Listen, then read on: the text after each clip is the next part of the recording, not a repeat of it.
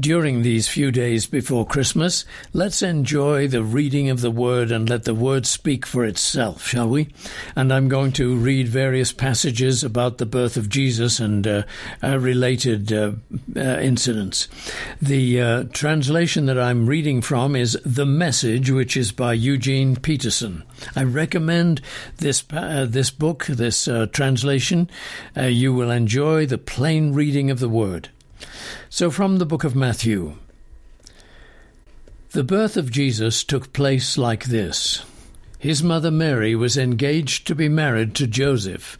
Before they came to the marriage bed, Joseph discovered that she was pregnant.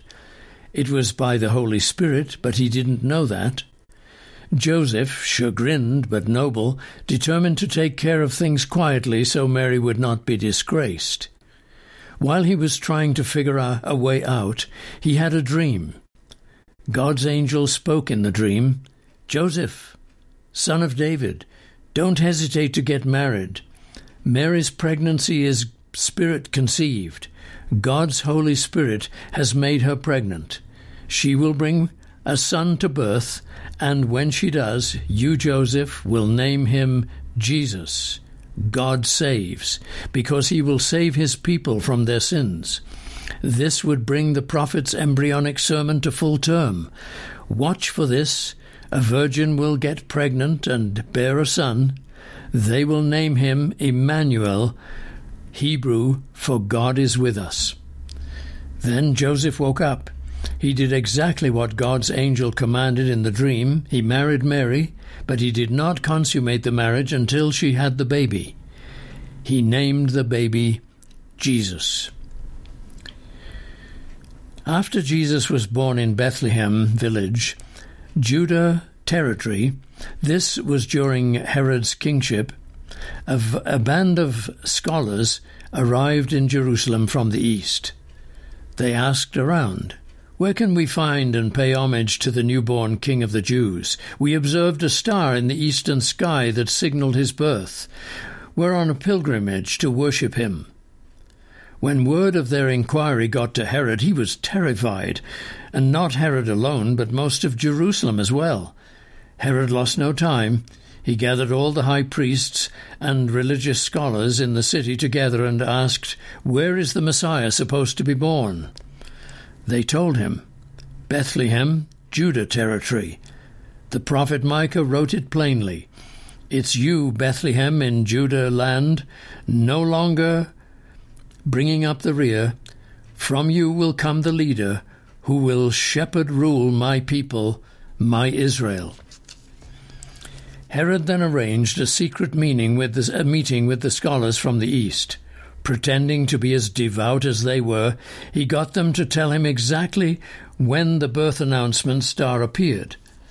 Then he told them the prophecy about Bethlehem and said, "Go, find the child. Leave no stone unturned. As soon as you find him, send word and I'll join you at once in your worship." Instructed by the king, they set off. Then the star appeared again, the same star they had seen in the eastern skies. It led them on until it hovered over the place of the child. They could hardly contain themselves. They were in the right place. They had arrived at the right time. They entered the house and saw the child in the arms of Mary, his mother. Overcome, they kneeled and worshipped him. Then they opened their luggage and presented gifts, gold, frankincense, myrrh. In a dream, they were warned not to report back to Herod. So they worked out another route, left the territory without being seen, and returned to their home country. After the scholars were gone, God's angel showed up again in Joseph's dream and commanded, "Get up, take the child and his mother and flee to Egypt. Stay until further notice. Herod is on the hunt for this child and wants to kill him." Joseph obeyed. He got up, took the child and his mother under cover of darkness. They were out of town and well on their way by daylight.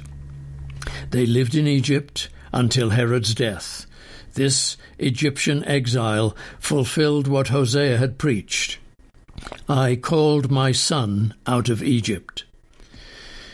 Herod, when he realized that the scholars had tricked him, flew into a rage. He commanded the murder of every little boy 2 years old and under who lived in Bethlehem and its surrounding hills. He determined that age from information he'd gotten from the scholars.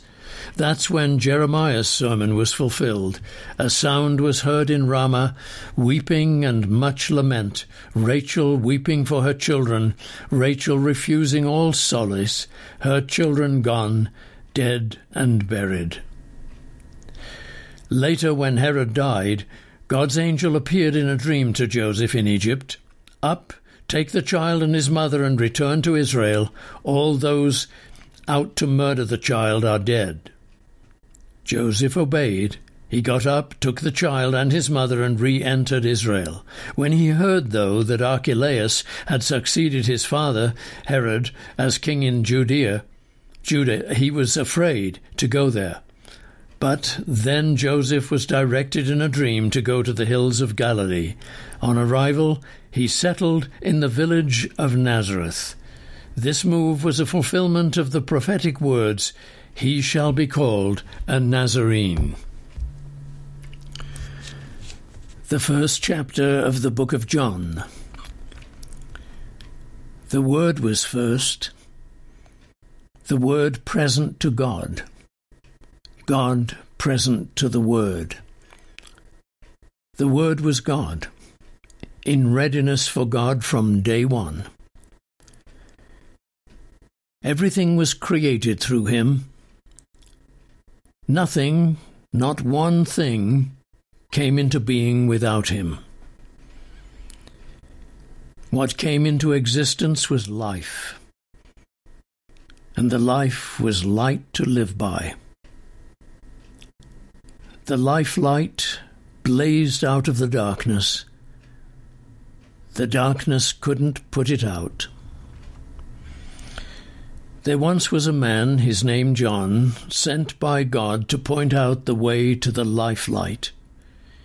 He came to show everyone where to look, who to believe in. John was not himself the light. He was there to show the way to the light. The life light was the real thing. Every person entering life, he brings into light. He was in the world. The world was there through him, and yet the world didn't even notice. He came to his own people, but they didn't want him. But whoever did want him, who believed he was who he claimed, and would do what he said, he made to be their true selves, their child of God selves. These are the God-begotten, not blood-begotten, not flesh-begotten, not sex-begotten. The Word became flesh and blood and moved into the neighborhood. We saw the glory with our own eyes, the one-of-a-kind glory, like Father, like Son, generous inside and out, true from start to finish. John pointed him out and called, "This is the one I told you was coming after me, but in fact was ahead of me. He has always been ahead of me, has always had the first word." We all live off his generous bounty. Gift after gift after gift. We got the basics from Moses, and then this exuberant giving and receiving, this endless knowing and understanding, all this came through Jesus, the Messiah. No one has ever seen God, not so much as a glimpse. This one-of-a-kind God expression who exists at the very heart of the Father, has made him plain as day. The book of Isaiah, chapters 52, the last part, and chapter 53. Just watch my servant blossom, exalted, tall, head and shoulders above the crowd. But he didn't begin that way. At first everyone was appalled. He didn't look even human. A ruined face, disfigured past recognition. Nations all over the world will be in awe, taken aback. Kings shocked into silence when they see him. For what was unheard of they'll see with their own eyes. What was unthinkable they'll have right before them. Who believes what we've heard and seen? Who would have thought God's saving power would look like this? The servant grew up before God, a scrawny seedling, a scrubby plant in a parched field. There was nothing attractive about him, nothing to cause us to take a second look. He was looked down on and passed over. A man who suffered, who knew pain firsthand. One look at him and people turned away. We looked down on him, thought he was scum. But the fact is, it was our pains he carried, our disfigurements, all the things wrong with us. We thought he brought it on himself, that God was punishing him for his own failures. But it was our sins that did that to him, that ripped him and tore and crushed him, our sins. He took the punishment, and that made us whole. Through his bruises we get healed. We're all like sheep who've wandered off and gotten lost. We've all done our own thing, gone our own way, and God has piled all our sins, everything we've done wrong, on him. On him. He was beaten, he was tortured, but he didn't say a word. Like a lamb taken to be slaughtered, and like a sheep being sheared, he took it all in silence. Justice miscarried, and he was led off. And did anyone really know what was happening? He died without a thought for his own welfare, beaten bloody for the sins of my people. They buried him with the wicked, threw him in a grave with a rich man, even though he'd never hurt a soul or said one word that wasn't true. Still, it's what God had in mind all along, to crush him with pain. The plan was that he give himself as an offering for sin, so that he'd see life come from it. Life, life, and more life. And God's plan will deeply prosper through him. Out of that terrible travail of soul, he'll see that it's worth it, and be glad he did it. Through what he experienced, my righteous one, my servant, will make many righteous ones, as he himself carries the burden of their sins. Therefore, I'll reward him extravagantly, the best of everything, the highest honours, because he took death, he looked death in the face and didn't flinch, because he embraced the company of the lowest.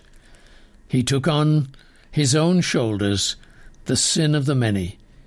He took up the cause of all the black sheep.